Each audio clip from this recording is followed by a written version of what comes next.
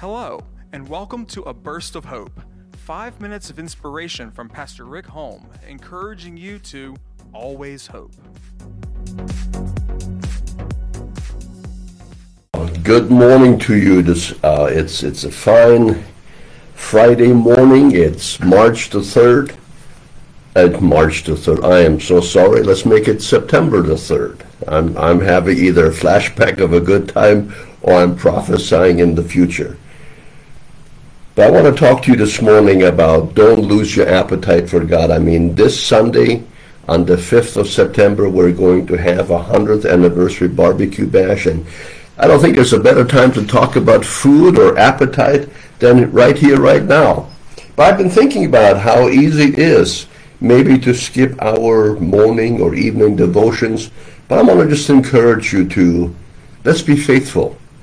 Let's continue looking at God's Word. Let's continue to have our season of prayer. I mean, surely, friends, if there ever has been a reason or a season for prayer, it is now. We are truly in confusing times with what's going on. So let me just begin and share with you that this devotion comes from a study that I think Rick Warren has done. Now, he writes a column for pastors.com, but I've kind of taken this and put it into your language and my language because it has to mean something to us. I've modified it, just kind of fit us. There are 5 steps that Rick has talked about. So this morning, let's take a look at this. Number 1, remind yourself how much God loves you. I mean, with all that's going on and we're wondering, God, where are you? Let me just share with you, God is in the midst of this. My favorite verse of all verses has become Psalm 23 verse 5, and he prepares a table for me in the midst of my enemy. It's just a table, you and God, you're sitting there together. God looks at the enemy and we look at God. We don't have to look at the enemy. We don't have to worry to the left or to the right. We don't have to get preoccupied and worry about the virus or no virus, vaccine or no vaccine, Afghanistan or no Afghanistan. Let me just share with you, God is aware of all things, and if you are His, He is in charge of you, and He will guide you and direct you. Notice what it says in Ephesians chapter 3, verses 18, 19. Let me just read it for you. May you have the power to understand how wide, how long, how high, how deep His love is. Let me read this again.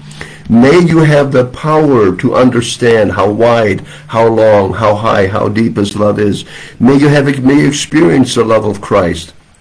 So, though it is too great to understand fully, then you will be made complete with all the fullness of life and power that comes from God. That's the New Living Translation.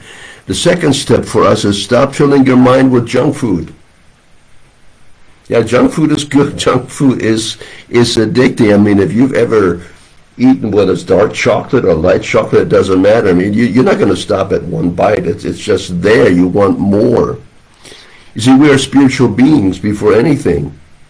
We have a God-shaped hole in our heart that only God can fill. That's why man is pursuing all kinds of things.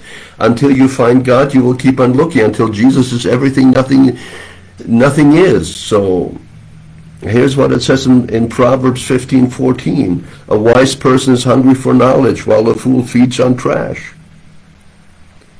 Number 3, make knowing God your number 1 goal. There's so much to God, my friend. I mean, politicians are trying to tell us this, that, the other. Can I tell you all politicians lie?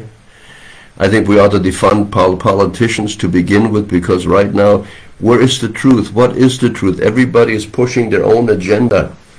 So let me just share with you, keep your mind focused on God. Make Him your goal. Happiness is the byproduct of knowing God. Here's what Jesus says in Matthew 6:33. Seek first the kingdom of God and His righteousness, and all other needs will be met as well. Number 4, get God's Word into your heart every day. The Bible is spiritual food. Eating a meal once a week, and that's coming to church once a week, and that's, for most people, that's a good thing. But many don't even come once a week.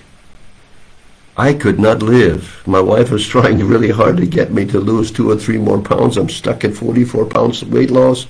She wants me to get to 46, 47 pounds, and I am stuck. So I know that if I was to eat only one meal every 2 or 3 weeks, I'd reach that goal, but guess what? I can't reach it. I need to have something every day.